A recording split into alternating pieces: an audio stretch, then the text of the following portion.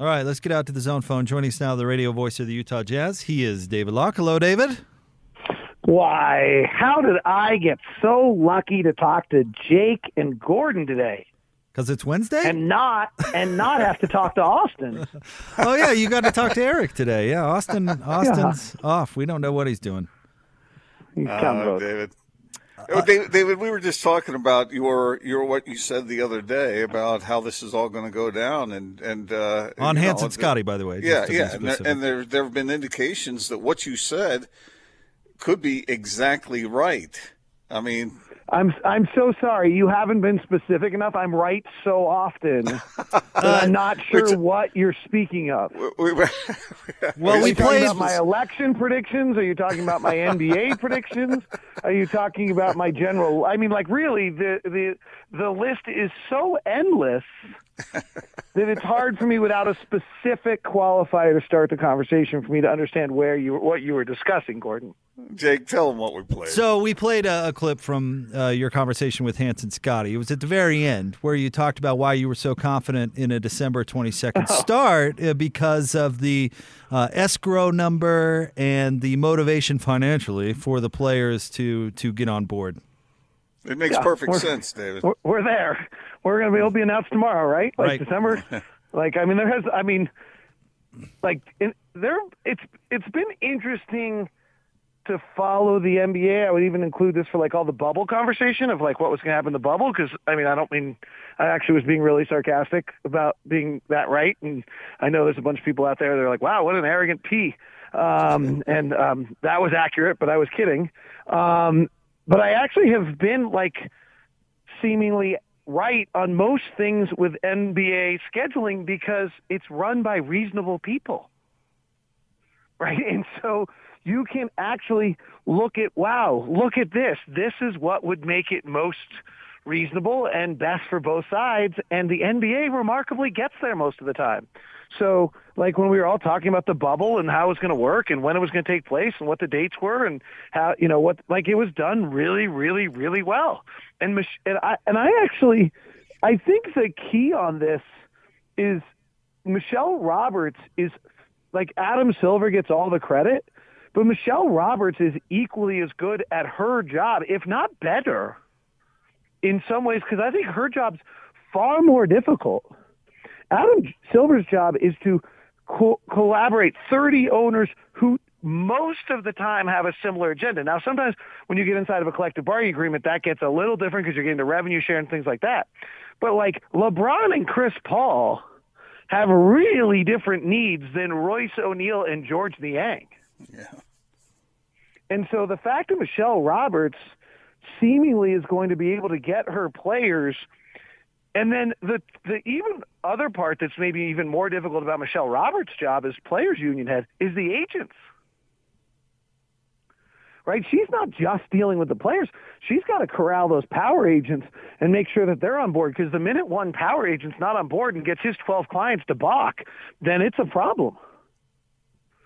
So she really has done in from a 30,000 viewpoint, and maybe I'll find out otherwise, an impressive job of representing her clients, saying, hey, wait, we don't want to play this early.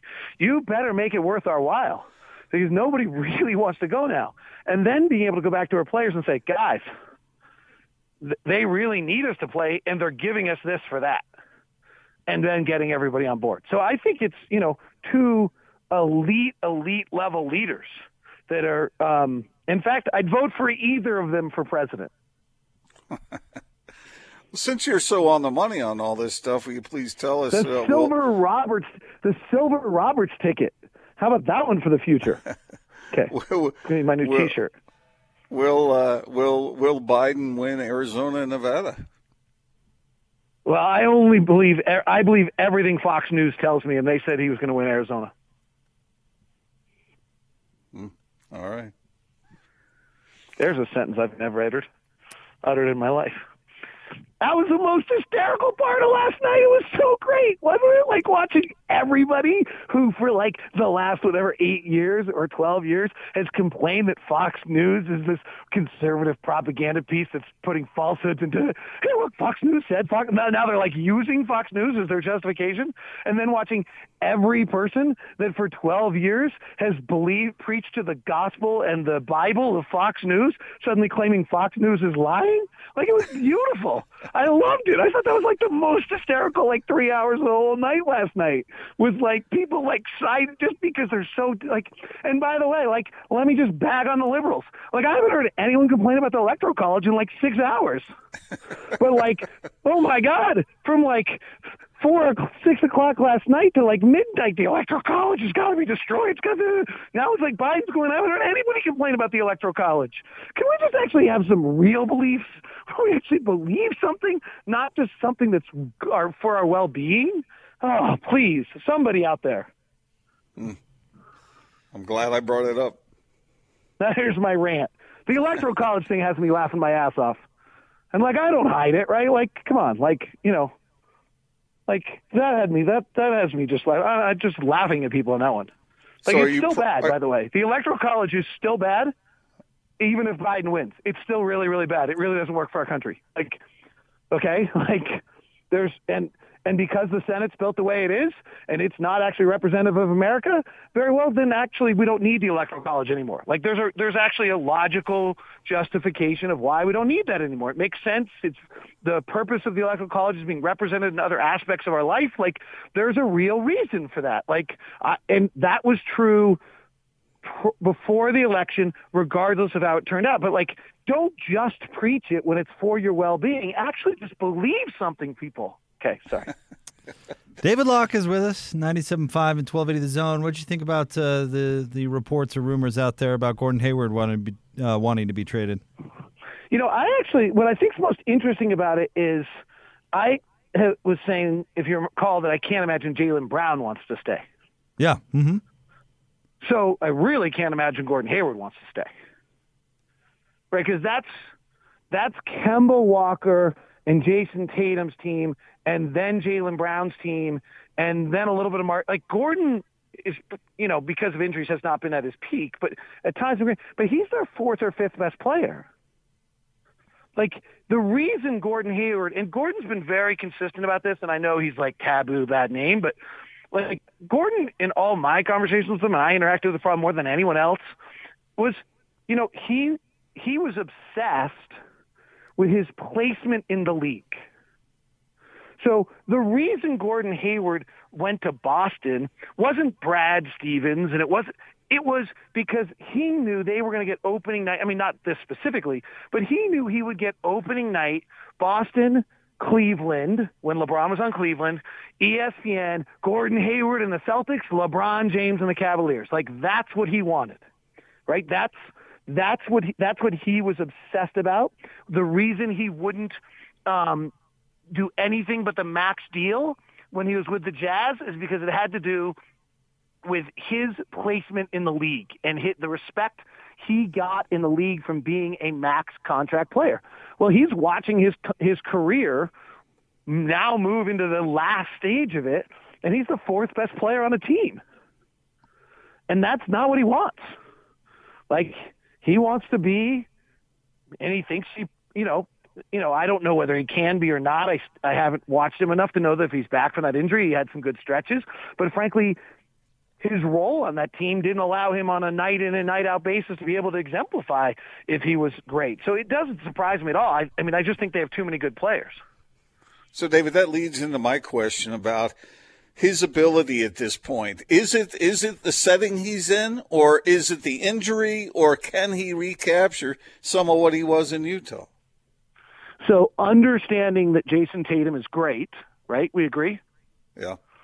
And I think that Jaylen Brown is the net. I don't think he'll be James Harden's scorer, but the way that James Harden was kind of the third piece at Oklahoma City and then got his own team and became a superstar. I think Jaylen Brown could do that very, very easily if he got, switched to another team. I don't know the answer to your question because the fact is that I think that Jason Tatum and Jaylen Brown at their peaks are better than Gordon Hayward at his peak, and so I can't tell. It's not as though a less good player, like what's an example here? If he's on Charlotte and Terry Rozier is taking his possessions, then I'm like, what's going on? There's something wrong with Gordon. But the guys that are taking his possessions are actually probably better than he is. I take him back, by the way. I know that's controversial. Nobody wants it. He'd be so great on our team. And only taking back, of course, if I didn't have to trade any of our players and they just gave him to us for free. But, he's so perfect for us. What do you think? So I don't. By the way, let me say that I don't want him for 34. I don't want him for. You probably have to move Bojan 17 for his 34. I don't really want that deal. So I don't. In the constructs of NBA salaries and stuff, I don't really. His game is perfect for us, though. Locke is with us right here on 97.5 and 1280 The Zone. Gordon and I chatted about this a little earlier. If the reports are true and camps will open on December 1st, that's what? That's 3.5 tomorrow. weeks? Yeah, it's 3.5 weeks from now that they're going to do free agency, a draft, all in that time period. It's going to be wild. It is going to be insane. I spent much of my day-to-day building a Locked on NBA draft show. It's a week away. We're doing our mock draft show 1 week from now. And then, you're doing your live shows 2 weeks from now. This is right around the corner. I love it because my stress relief, instead of watching the election, other than laughing about the Electoral College and people loving Fox News who've never liked them for a day in their life, is I just watched NBA prospects last night because I knew nothing would be decided, and so it was a much more enjoyable experience for me. David, what do you think of preseason games, exhibition games? Are those even necessary anymore, or do you think it's an important part of getting ready? I think they're important, and I'm stunned that they're playing them. I don't think that 8 of them are necessary. It's not what we used to do. I think we've proven that by playing those Australia. But I think those Australia games and those Europe, some of those games, I think they have a lot of value.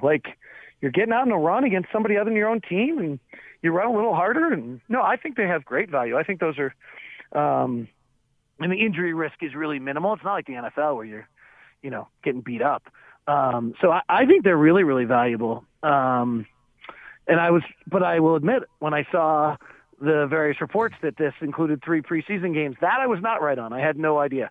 I would have thought that the answer was no preseason games. I think I've said that on the air. So there goes the whole theory that I'm right all the time. I know a lot of people thought that might be true, but it's not. What am I on today? If you're wondering, just to let you know, I'm so excited to talk to you. I have been on calls every 30 minutes for the last 5 hours. So I am so excited to talk to somebody that's not otherwise related to the stuff I've been working on. David, let me put it this way. Last report that I saw is that the salary cap is likely to stay the same. Are you hearing that, or do you expect it to go down?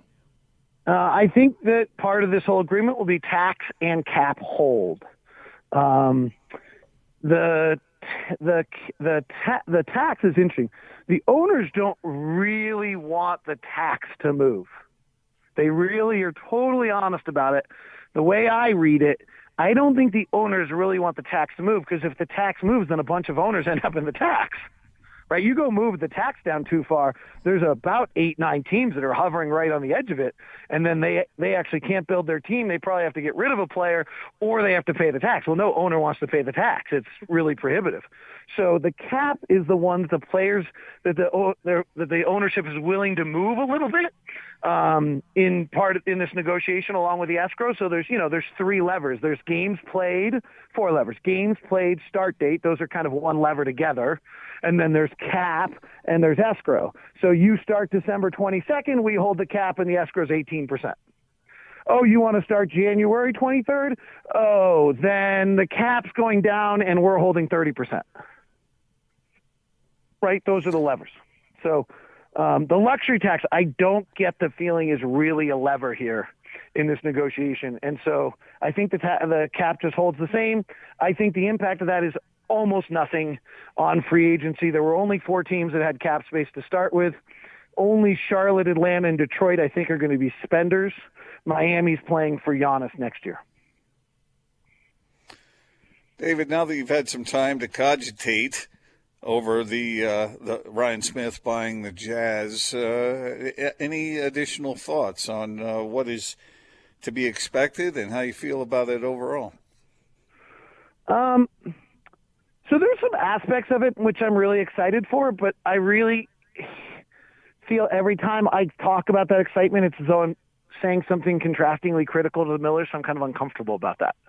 I'm going to be really honest. I just am in such admiration and thankfulness to what the Millers have done for Utah, and to wait and what I had that unique relationship with Larry, and Gail is just a force of comfort that I just think that's the greatest way to describe Gail. She's a force of comfort. She just gives us all.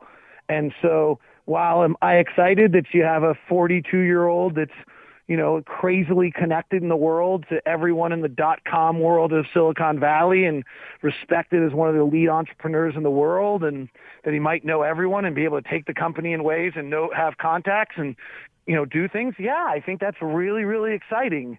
Do I think, it's going to be a huge transformation for the organization to have a 42-year-old hands-on owner? Yeah, but I think that's exciting. His company is data. I like data. I think that's exciting. I think there's a lot of aspects to it that are really exciting for the city and the team. I think the fact that he's, from Utah and has ties here, as I personally experienced the other side of it when I was in Seattle, really means an awful lot to me. I think if we didn't have that one going on, I think I'd be losing some sleep, just from, past scars. And so I'm really, there are numerous things that over the last week or so I've felt like this is going to be really fun to watch and see and take in and observe. And then I think the really other one that if I'm really being 100% honest, is I love watching people and players and coaches, and I think it's going to be fascinating to watch Ryan learn NBA ownership. Like that's a different skill. It's not running Qualtrics and turning it into $1 billion company.